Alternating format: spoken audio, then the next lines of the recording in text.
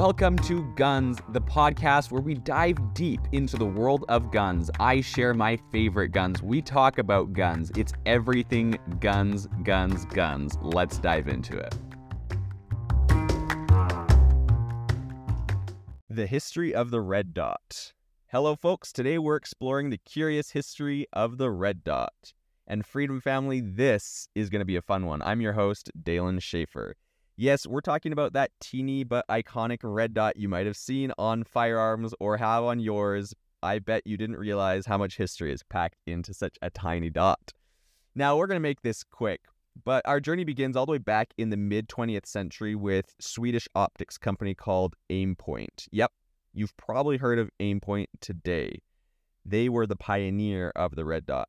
In 1974, bell bottoms are in, I was on the radio, and Aimpoint's introduced into the world. And they introduced their first light-emitting diode, or LED, red dot sight. Now, this is the first electronic red dot. If we want to include fiber optic red dots into the mix here, there was one made by Nidar many, many years before, all the way back in 1945.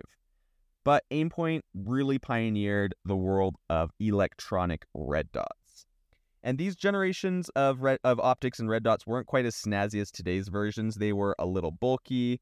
And as you can imagine, battery life left a lot to be desired. Unlike the 40,000 hours of battery life you can get on optics today, if you didn't turn that thing off, it would be dead on you. So we have come a long way. Despite these early hiccups, it didn't take long for the benefits of red dots to come into focus, pun intended. Accuracy and speed of target acquisition were drastically improved. Even in low light, you betcha, the red dot was an immediate game changer on the range, on the field, and especially in actual combat. Now, where does the red dot go from here, you ask? Well, we've seen leaps and bounds since the early days with slimmer designs, improved battery life, and even holographic sights. The red dot has become an essential tool for law enforcement, military, and civilian shooters alike.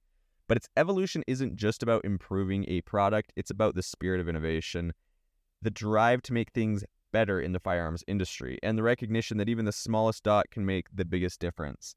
So hopefully we will see improvements in that battery life technology and improvements in the red dot and the versatility and their ruggedness as well.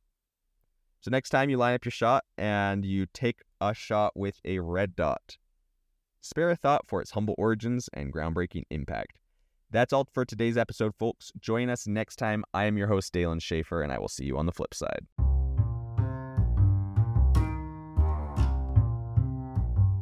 Thank you for joining us for this week's episode of Guns, hosted by Dalen Schaefer. Do not forget to follow this podcast to get our next episode, and I will see you next time.